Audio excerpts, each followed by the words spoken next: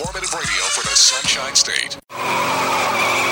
You may be owed some money. After 911 and 411, call 541. That's 727-541-1741. Call Gulfstream Motorsports for a diminished value report. Due to my 28 years experience in the auto salvage business, I'm very good with wrecks. So if your car's been involved in a wreck, call me for a diminished value report. Call 727-541-1741. You may be owed some money for the lost value of your repaired vehicle. And visit us at GulfstreamMotorsports.com. Looking for car shows? Then look no further than FLACarshows.com. On your computer or on your mobile device, FLACarshows.com is a comprehensive list of automotive events, plus videos and news articles. Whether you're looking for car shows, cruise-ins, meetups, automotive festivals, cars and coffees, or anything else relating to an internal combustion engine, then this is a site for you. Check it out online or on your phone at FLACarshows.com. Turn it on and rip the knob off. You're listening to the radio. Hi, everybody. This is Tommy James reminding you you're listening to Nostalgic Radio in Cars. So tune in.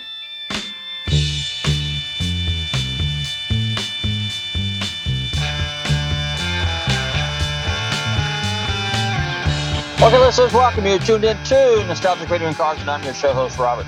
Run your computers and Google TanTalk1340.com, and you can see us live in the studio here in downtown Clearwater. Don't forget to check out our website, GulfstreamMotorsports.com, where you can find out all about us. And if you've missed any of our past shows, don't forget to check out NostalgicRadioandCars.com. Well, ladies and gentlemen, boys and girls, I stand corrected here. I'm actually not in the studio in downtown Clearwater. I am in Monterey, California. And if you tuned in our last two shows, we're doing part 3 with Bob Gurr, the legendary designer, who was with Disney for 27 years, designed some of the more famous rides that probably most of you, including myself, have ridden on, particularly the monorail and the Autotopia cars. But anyway, so Monterey Collector Car Week started Monday at the Porsche of Monterey, or Porsche Monterey, and had a gathering of Porsches there, 450 cars, pretty amazing.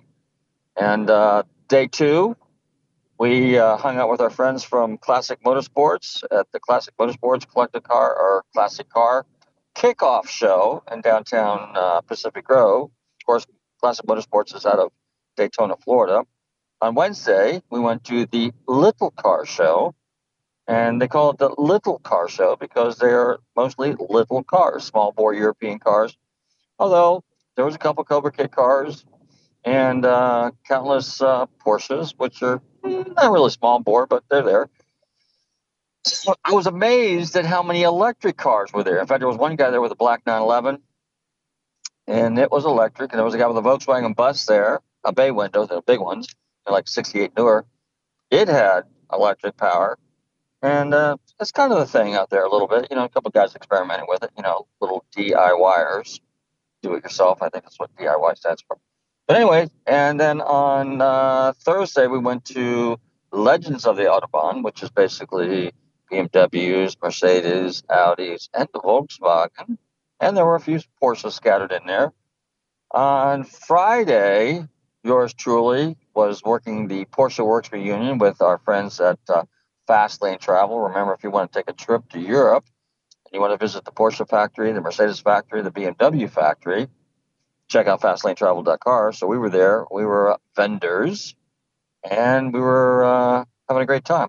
On Saturday, we had the Concorso Italiano, and all Italian cars. There's probably something like 300 really cool exotic Italian cars, Ferraris, Lancia, Maserati, Fiat, Pantera, ISO, and some other interesting Italian exotics. Later that day, we went to Laguna Seca for the vintage races.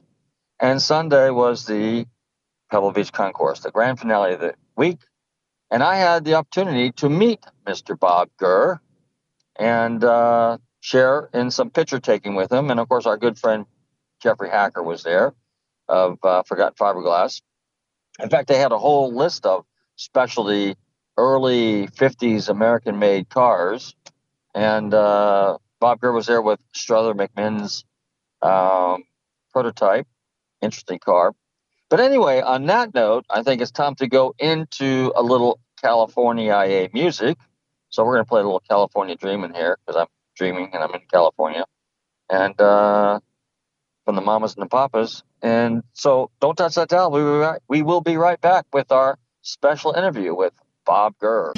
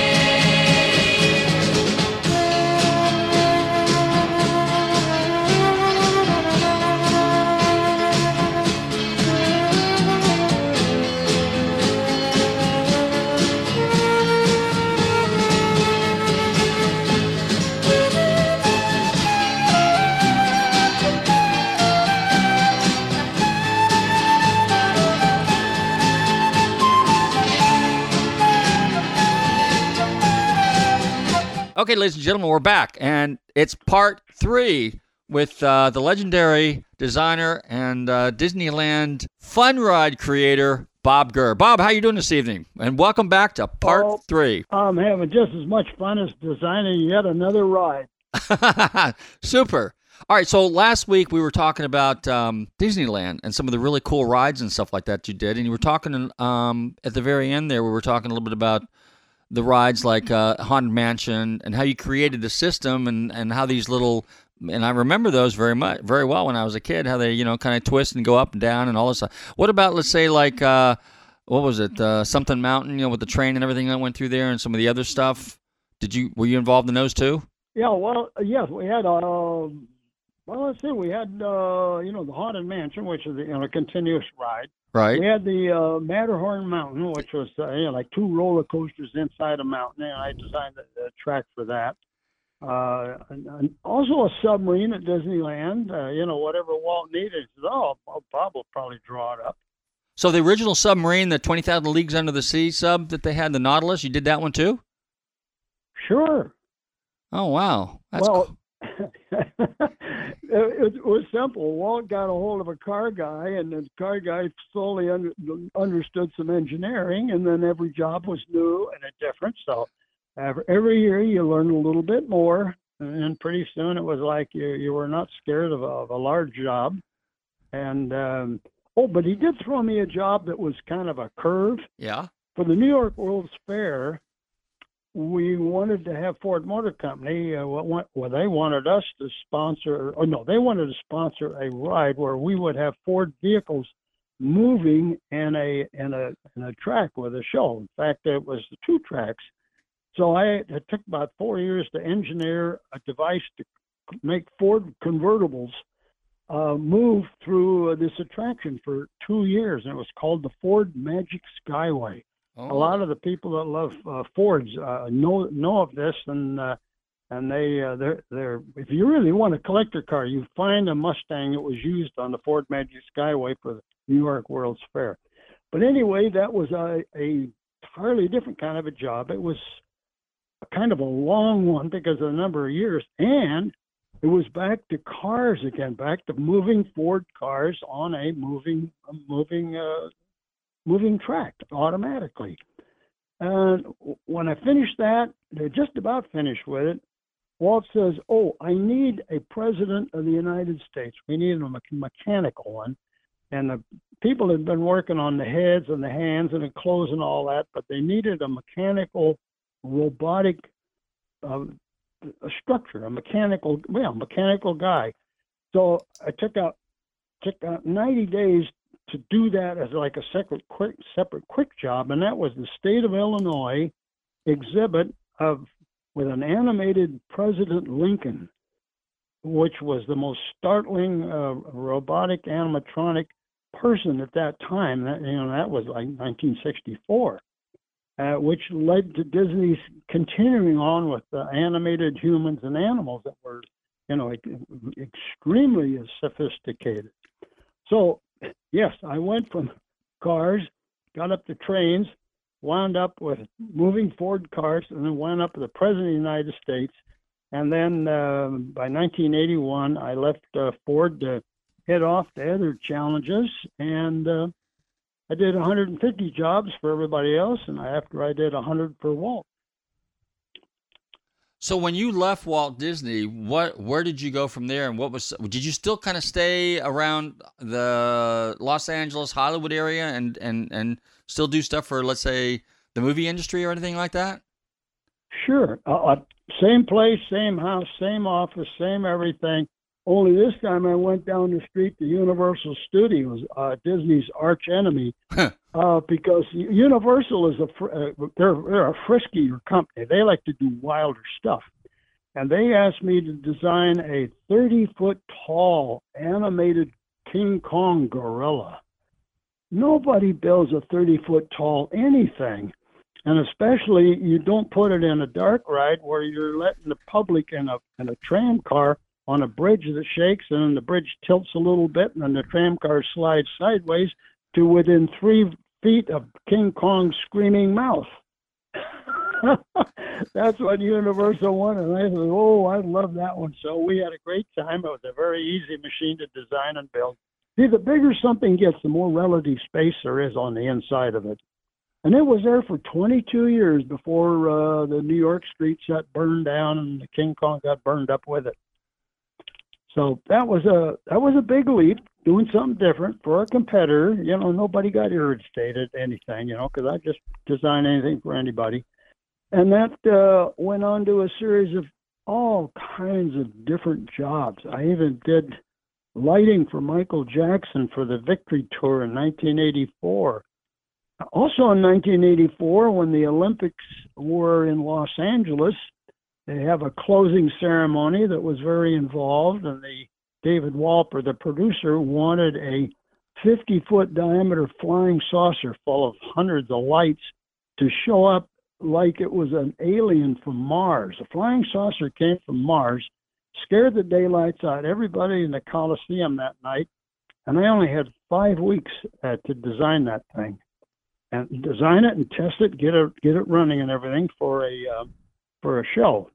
Now, that's a different kind of a thing. If you design an apparatus that's going to be on a live show that's got to go through a 15-minute window of time, and you only got 5 weeks to do it, and it has to be a never fail, because the whole world's watching this thing, is different than designing a train that's going to run for 20 years. These are two opposite kinds of things.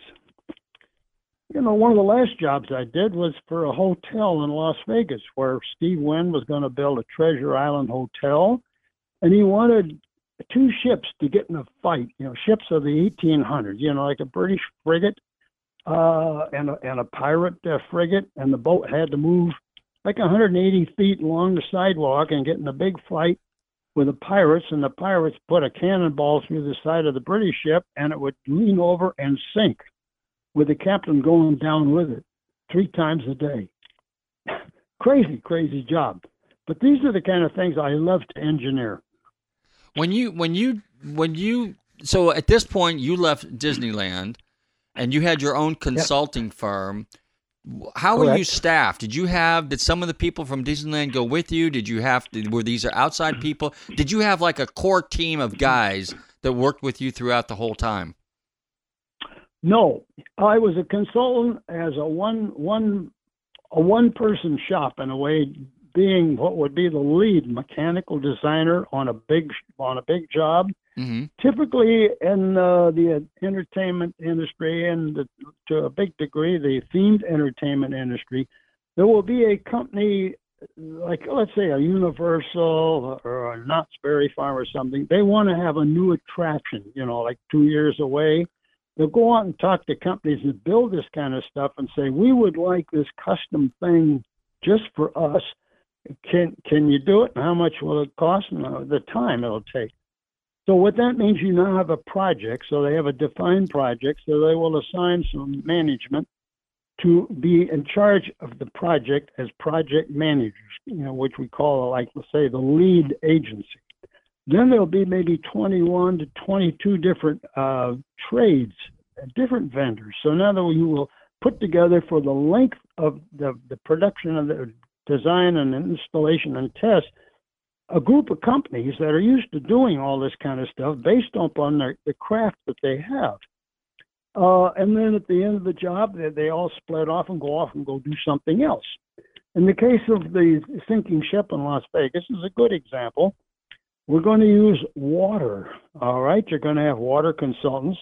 We're going to dig big, deep holes in the ground so the ship can sink. Okay, we're going to involve a lot of civil engineering and pouring concrete. Oh, we're going to move a ship. Oh, okay, we're going to have an underwater propulsion system. Oh, the ship is going to have fire. Oh, now you have to have a fire consultant company that knows how to do fire that's safe. Oh, we're going to have a lot of underwater electrical. Oh, now you need a company that does underwater type of wiring. Oh, and by the way, it's going to be a stunt show with live people. Oh, now you need a stunt company that they know how to do safe stunt work. Then, of course, you need a company that can build a frame and skin it so it looks like a boat. And then, of course, it's going to run on wheels. Well, okay, it's going to have factories to do that. So after a while, you can see you can collect a group of companies by their different trades and combine them under the management of the company that's buying it. In this case, let's say the Steve Wynn Company building a Treasure Island hotel. Oh, and by the way, you're going to work with the architects that are designing the building because your show's going to have to interface with the front end. So you can see a job is almost never done by a single company. It's a group of companies that will design and build and install and test and turn over an operating attraction to a park management. So were you? Does that make sense? Yeah. So were like you the project manager, project engineer on the whole thing? So everything has to go through you. You've got to approve it and say, this is what we're going to, or how does that work? No, what it amounts to, I don't have to basically approve anything. But in the case of this one, let's say that the large amount of the job was the two ships, how they're going to move. They're going to use up a lot of property. They're going to dig big holes in the ground. And all the other trades their stuff is going to be attached to all this moving stuff. So because of that, they would assign me as the lead designer. So in other words, when we talk about a configuration of stuff, I would be in charge of making the first layouts of what's going to be and where it's going to move, the space it's going to take, how it's going to work, up to the point of making the actual production drawings of these things, for production.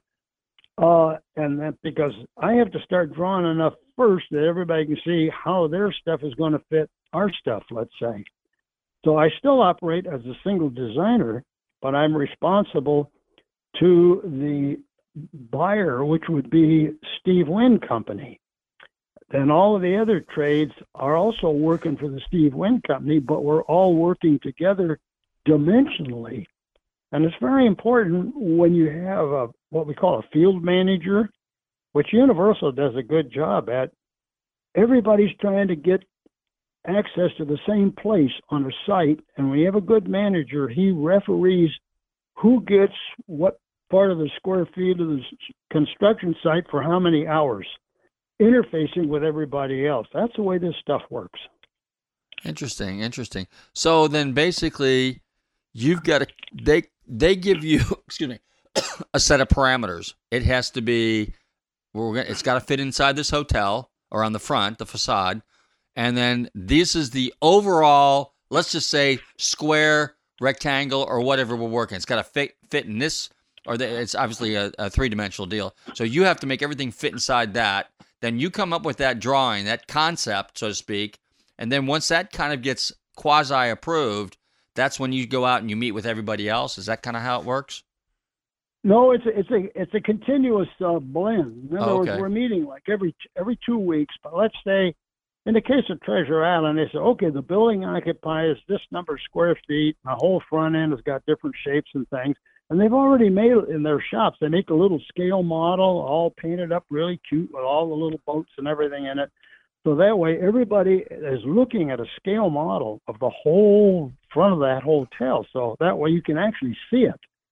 And then at the same time, the architects are laying out where everything's going to go based upon what preliminary shapes look like they might be. And what that means is you've now defined what's going to go where, and that way then everybody can get deeper and deeper and deeper into their details. Like, I'll lay out an idea for a ship. Oh, it's got to have a structure like this. Oh, I got to have wheels for it. And, every month or every week goes by, there's more and more details getting defined. And you work that definition.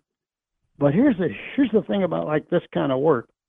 A normal company would make all their engineering, get all the drawings done, get everything approved, then price it out, and then try to go get somebody to build it.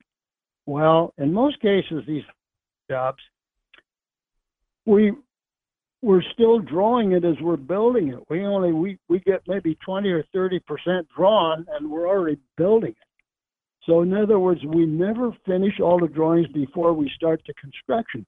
We draw just enough to get the construction started, and then we all draw and dig and weld together and keep on going. Well, otherwise, you'd never get it done.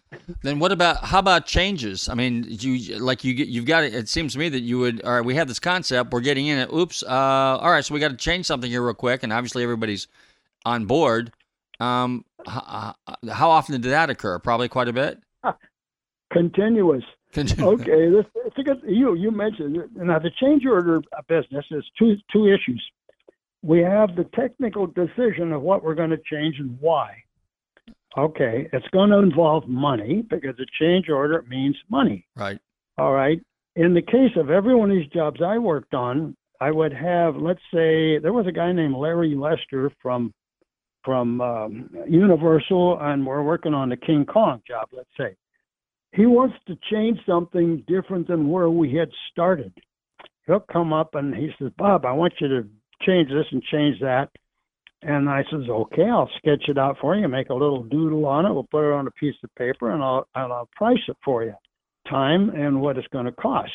And then we would agree, and he says, okay, proceed. And then I've got a document that says the original price of the whole project was and is now adjusted due to the change. And you do that over and over and over. And if you don't do that, you lose your shirt. So, and I would do all the paperwork, for this kind of stuff. In addition to the design, that way I could stay on top of what we have to do, both for Universal and for the people actually building this stuff. So yes, I got very deep into change orders. I got deep into how to create paper control forms. In most cases, I did all the estimating for both time and money and weight, all that stuff. You kind of do it all together. So, like, yeah, when change orders. Yeah, change orders. I have to say, we make more margin on the change orders than we do on the job. That's like construction too. Yeah, but you got to keep precise agreement. All right. So, for example, if you're in the process and you said you're partway through on the plans, okay, and you got part of them drawn, and now you're going along, and let's say there might be a change order or two in the process. Do you have a timetable from start to finish? Or is it kind of like, okay, we think this will take 2 years. We'd like to see it done in a year and a half, but it could take 2.5 years. Did that go on? Was that part of it? Well, here's the way it worked with Walt. Okay. Well, like in the monorail, we walk in, and I first learned about the monorail, but the job had been agreed upon about 3 months before, and I learned then that they had started the agreement, but they already set the opening date. Oh God. Yeah, we started on the job, and it's going to open on July 17th, 1959, because Walt says we're going to do it. Well, now we have a rock solid date that will not move, and we never move that date. You get used to doing it that way, because that way you have a target that cannot be moved, and you know all the tasks that have to be done with all of the vendors, all the trades, all the parts, all the design, engineering, and testing has to get done so that the night before it looks like chaos. We're hoping the paint would dry faster. The next day, the media has already been invited months before. They've flown in and they're ready to see the big show. Employees have already been hired. A lot of people have been trained already. The band will be there, and Walt will be there. Period. Wow. Now all these other companies do it exactly the same way. The day that you blow your date is a big no-no. So we're used to the fixed opening day. And if you're not good, you're spending a lot of late nights that you don't want to spend.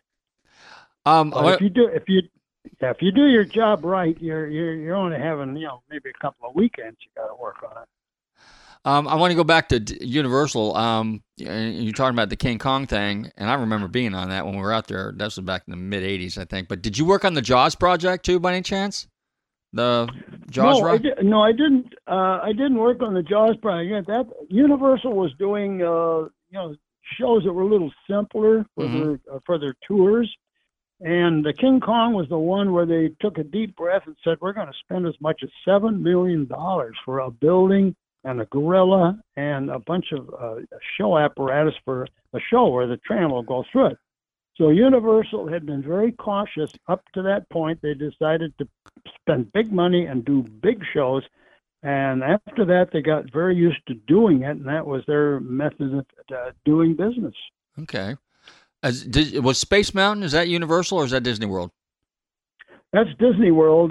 We have a Space Mountain in Disneyland, and we have a Space Mountain in Walt Disney World, yes. Did you work on that one too, on those? Yes. Well, the Space Mountain ride in Walt Disney World, I designed the vehicles, yes. Okay. So out of all the really cool stuff that you've done with Disney, Universal, and let's say Steve Wynn when you did Treasure Island, what is there one that which one is probably the wildest and hairiest? No pun intended there, King Kong. Which is the wild and hairiest one you've ever done? People ask that question all the time. It's such a big mix of everything. Is it? Okay. Some of the small ones could be the riskiest, right? And some of the biggest ones seem to be a little bit less trouble. I'd have to say, in order of magnitude, the pirate show was right around $13 million for all of it in front of the building, and the fact that I was the primary designer of the big chunks and how they move and where they go and how they function was probably a gigantic risk up front, because I'm going to specify the size of a very expensive big hole being dug down to some material in the ground called caliche. It's like digging through concrete. Yeah. Extreme expense to do that. And I recall going up there every 2 weeks, and when I saw the hole, and I drew this on a Macintosh in my home office, I thought, oh boy, I hope those dimensions are right. It's a big hole. And then I thought, oh, I hope everything behaves the way it's supposed to. And of course it did. But you always have this trepidation that, am I looking at every detail every day? I am looking for, the Achilles heel and every detail why something would not work. And I have to think in terms of, I'm finding all the ways it works. I don't see the things that will make it not work. And if you do something like that, you can go all the way through a job, plodding along very carefully, even at a high speed. You'll get to that, a couple of weeks before the opening day, and you can breathe easy because it's it's working, it does what it's supposed to do. Then everybody else is doing their stuff with stunt work, fire stuff. It takes a lot of fiddling around to get it right. Lighting takes a long time to fiddle around, but the main chunks have to go in early. Any special effects for any movies? Did you do anything? Sure. Steven Spielberg saw the King Kong that I was making and installing. He'd come over every lunch hour and watch what we're doing, but he never interfered. And then one day he gives me a call and he says, "Can you come talk to me?" He says, I bought a book and I got a proof copy of it. It's about, it needs a dinosaur, a Tyrannosaurus Rex. He says, "Can you come over and help me with it?" So for about 5 months, I was with a team of people doing what we call pre-production planning to see if we did a movie like this, we're going to have what we call a practical animated figure. These things can be kind of big and expensive and kind of scary, but they only got to last long enough to shoot the movie, and then they can be junk, which is not like a theme park that's going to run for 20 years. Well, it's a different kind of business, but you have to do a lot of thinking up front. And Stephen was very good at that, taking time to make sure, can we do this and will it work? And sure enough, by the time we went into production on it, the big Tyrannosaurus Rex was basically kind of built and operated by two guys that helped me with King Kong earlier. So everything I learned on King Kong, I made sure that Spielberg could get the benefit of that for the animated figure for Jurassic Park. The interesting thing at that point was at the point in the movies where big machines were always done with what we call a practical. It's a physical thing, but the computer-generated imagery was just starting to come at about that time. So that movie was very curious in that Stephen added a lot to the story. In the end of the movie, in the science center where all the dinosaurs jumping around were all CGI. So there was a changeover between a practical shifting to CGI, and nobody makes practicals anymore. Everything's CGI, basically. And then the second one they did was Godzilla. And that was, the movie wasn't very good, but the Godzilla sure was a good-looking, nice-working machine. It was a really cool thing. But we got down to where a tiny company, some tiny people, can go far faster and far cheaper than big classical companies. And in this respect, I was the sole designer of the structure of the 30-foot tall Godzilla, where I make all the production drawings. Now we had a shop where two guys, and in a case of 5 months, I designed it, and two guys built the basic machine. So that they could put the body on it, all the exterior body parts, but the basic machine inside was a big flailing hydraulic machine. It was very powerful. It was fun to control it with a little thing called a Waldo, and I usually design the machine, but I never touch the controls. And they says, "Come on, Bob, grab the Waldo, and you can throw that thing all around all you want. You can't hurt it." And I was just like, there's kids over the fence watching this machine flailing in space, and I thought, "Oh, I got Godzilla in my hands here." So, it was an easy machine. It worked with no trouble at all. So yeah, two movie gags, yes. Super. Hey, let's jump back. Over the years, you've come in contact with some pretty significant people, and earlier you and I were talking a little bit about Sid Mead. Share a little something with us, because I reached out to him, and unfortunately I wasn't able to get him on the show before he passed. But you had a relationship with him. Tell us about that. Yeah. Sid Mead was an extremely unusually talented and brilliant mind that could foresee things that don't exist. He graduated from Art Center College of Design with a classification that they made just for him called Extreme Distinction. His basic thrust in life was to make paintings, beautiful paintings, and all different kinds of sizes for different companies. Like U.S. Steel hired him for years to make dreamy-looking pictures of the future that could come using steel. He did designs for interiors for, like a Saudi Airlines for the king to have his own 707 interior. He did stuff for every kind of company as inspirational art. Industrial designers all over the world, when you're having a bad day with your ideas, you just go and look at your portfolio of Sid Mead drawings and dream and get your spark back up again. He was so unique. He had the simplest way of doing it. I never could figure out how his ideas would come out of his head. He did stuff for Blade Runner, for movies. He did it with the greatest of ease. There's something about natural born genius. They're like that. And I got along with him very well from the standpoint that early on, he was aware of the work I did, and I was very aware of the work that he did. And he says, okay, Robert, he says, I'll ignore your fame if you'll ignore my fame, and then we can get along. So we did. Wow. Brilliant man. Now, was he before or after you at the Art Center? No, he came just a little bit after me. Okay, all right. We mentioned a little bit about, was it Bill Powers? Was that the gentleman we were talking about earlier? There was also a designer? Jim Powers. Jim Powers.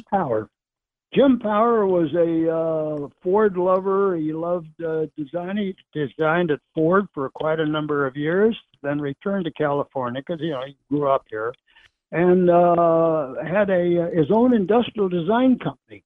He did all kinds of industrial design work of all kinds, graphics, and just you name it.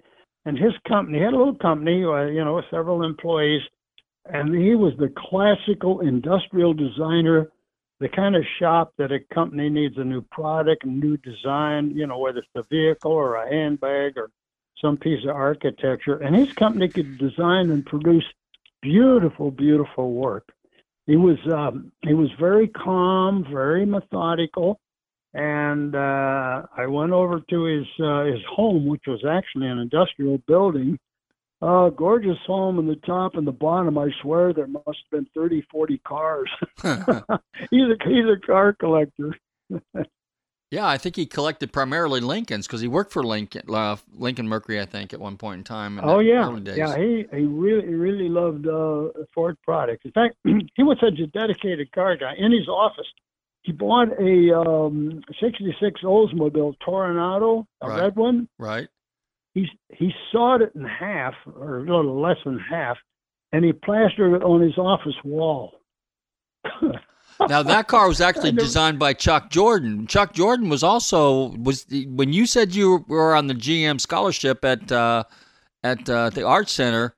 Was Chuck Jordan one of the guys that recruited you? Because he recruited a lot of people from the Art Center.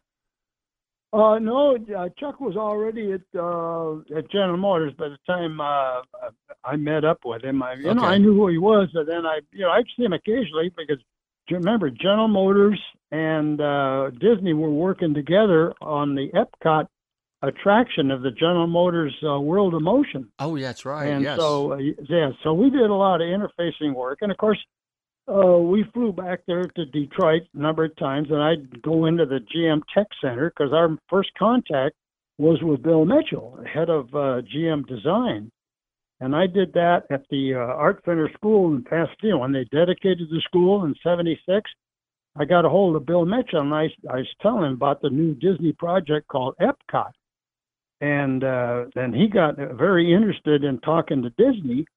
And, making a long story short, Disney and General Motors got together very quickly and were successful in having them join us in our Epcot project. And that all went through Bill Mitchell, who was a super guy to hang around with, and with Chuck Jordan at the same time. Interesting. How about movie stars and actors? How many of those did you cross paths with? Not really. I simply saw them on the Disney studio lot. Whatever current movie was being shot, the actors would be there. And of course, where my office was for a while was next to a little kind of a private walkway where they could kind of walk out of sight. People that are very, very well known have to be kind of careful where they walk. You don't want to get hounded even on a studio backlot. So I'd see Jack Webb and Bela Lugosi and Boris Karloff. Oh, wow. Any number of actors. You'd see them on the lot all the time, but the rule is you do not bother talent. You don't. Okay. You're friends with Kurt Russell. That's just the rule. You told me earlier you were friends with Kurt Russell because both you guys have flying in common. Oh, yeah. Well, Kurt Russell, he got along with Walt Disney right up to literally the month that Walt passed away. Because Walt saw that Kurt was, he's a kid, at the time. But Walt saw all the things that Kurt Russell was going to be good at.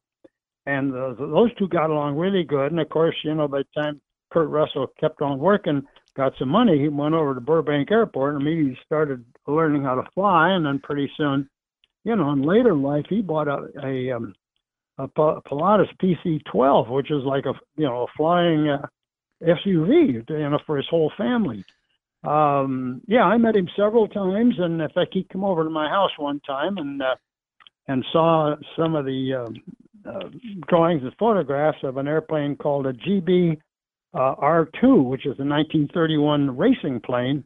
And he jumped straight up when he saw it. He says, "Oh, my grandfather was a test pilot on that airplane, working for the Granville brothers." Yeah, so a lot of things to do with cars and airplanes and people and movies and entertainment. Everybody's kind of in a connected loop in a way. All right, let's talk a little bit about you. So let's talk a little bit about your gliding, because you were gliding. You flew gliders, right?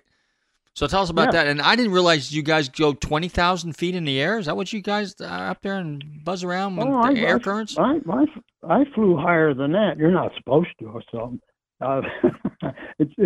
So anyway, when I was about 5 or 6 years old, I was at an air show at the Grand Central Air Terminal in Glendale, and I was so enamored. I was watching two gliders doing aerobatic maneuvers in the sky, and I just thought, "Oh, that's what I want to do."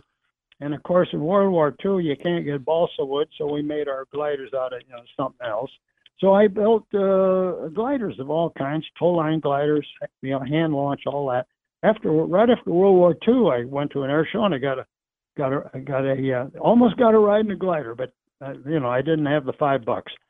So it wasn't until I'm in my late 20s I joined a glider club, and finally, after all these years, now I'm in a club and I'm learning how to fly gliders, and it was just everything I wanted. There's something about about flying gliders, the same way when you talk to a guy with a big boat with a big big Chevy engine or something in it, but you talk to a guy with a sailboat.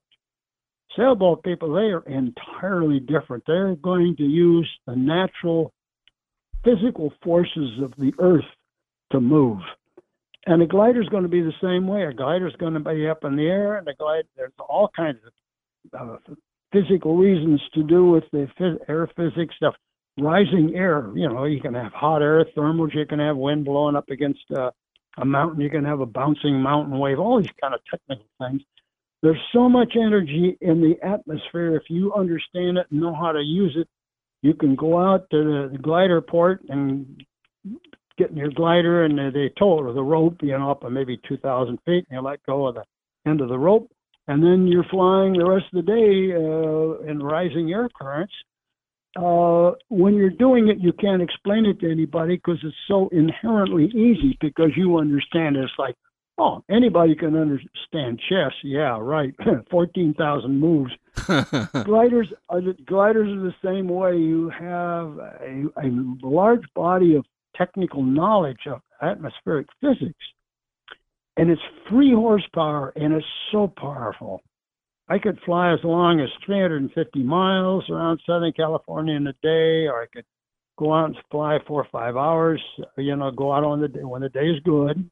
Go up to like the High Sierra Mountains, and one time I was at 21,000 feet.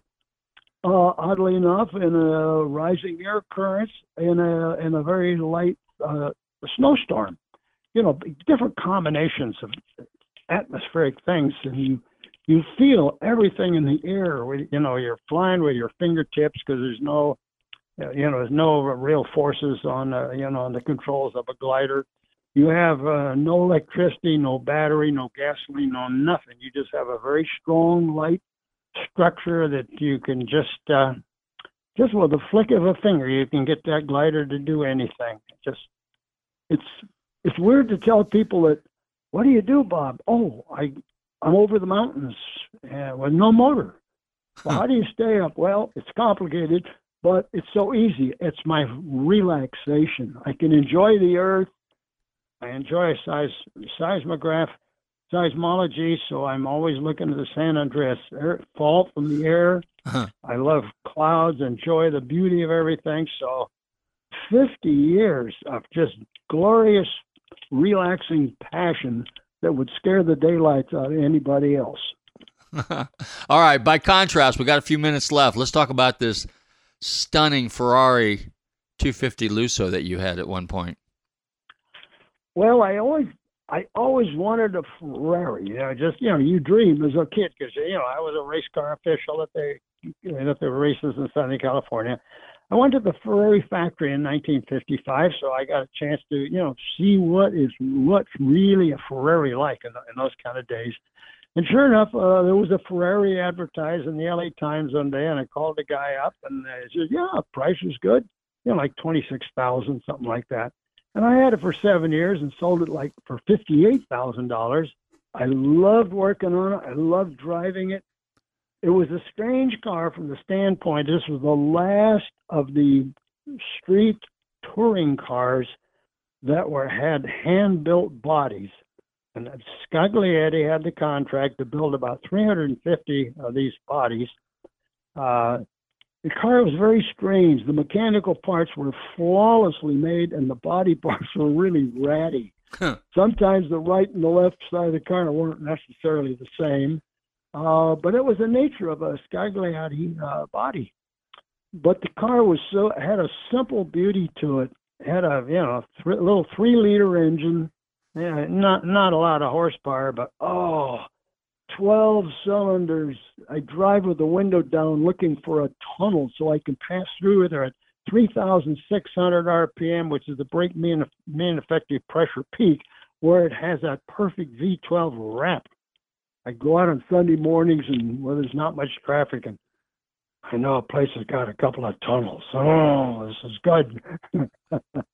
Same kind of passion as flying the glider. Everybody's got to have one Ferrari once in their life. Well, that sounds like you had probably the creme de la creme of Ferraris, because it's even today, by today's standards, that's still considered one of the prize of Ferraris. Well, yeah, I think a little over 300 more built, and I 26.5, I think, bought it, and then the 58, and I sold it, and then same kind of car later on. They're going for like 400,000. But collector cars, they go up and down, depending on the taste as things change. But I was going to say 7 years. Yeah, go ahead. 7 years of a Ferrari was perfect. We got maybe 25, 30 seconds left. You now, one of your passions is you have a flight simulator at home, and you fly fixed wing and rotary. Yes, I have about 19 aircraft that I fly. 12 of them I keep current in them. And helicopters, you got to stay current. I have a beautiful B-222L helicopter. I fly an airplane as big as an Airbus A350, and I fly it by hand instead of autopilot.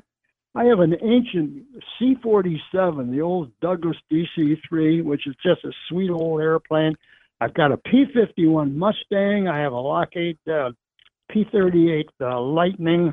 My standard airplane I fly, just because it's a nice plane, is the Boeing 737-800, which is probably like an old shoe. It's an easy, reliable airplane with no bad tricks. I fly it with Southwest colors so that I can taxi really fast on the taxiways with it. So yeah, I'm my big passion. 4 nights a week, I'm going somewhere, some airport with some aircraft. Now, did you design this simulator, or is this something that the average guy can buy?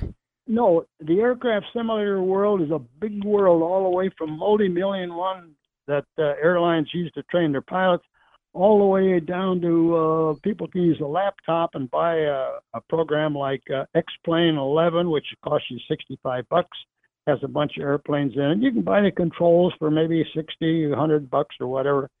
Or you can build something that will cost you several $1,000s and you fill your house with real airplane-looking parts. So you can enter simulator world from a very, very small amount all the way to make something big for your home. So what is yours? Is yours something you sit in, or is yours basically a laptop? No, I've got one of these fancy gamer chairs. You know, these kids with the gamers. Oh, oh yeah. And I got a high-end 144 frame rate a gamer one. In other words, you're going to play Fortnite, or you're going to play one of these things with all the blood and guts. You have to have a high-speed, high frame rate, big screen so you can see all the blood. and it works great for an airplane too.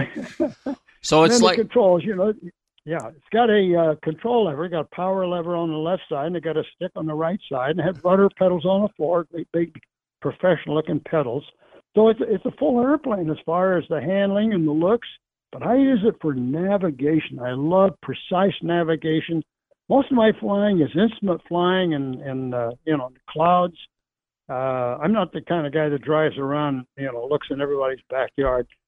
I like precise flying applications and a precise flight, make an instrument landing at night and park the plane and go to bed and say, wow, wasn't that cool?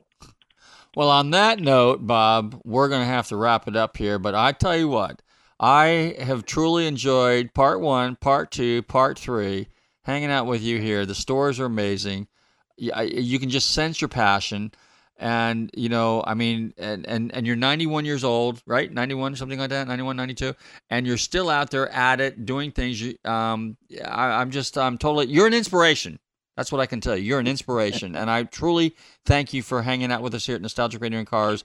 And we will do part 4, part 5, part 6 down the road. But right now, part 3, I am so thrilled. And I wish you all the best. And you take care. And thank you again for coming on our show. Okay. Thank you. Okay, listeners, I want to thank everybody for tuning into Nostalgic Radio and Cars. Tell your friends to tune in and listen to interviews with some of the most legendary and fascinating names in motorsports. And again, I want to thank Bob Gurr. It was a pleasure to finally meet him at the Pebble Beach Concourse. So, it's been an exciting week. As I'm heading into San Francisco through Marin County, south on US 101, passing San Rafael, California, I want to make sure that all you guys show up for some of the car shows. Stay safe, drive carefully, and love your family. And I'll see you next week.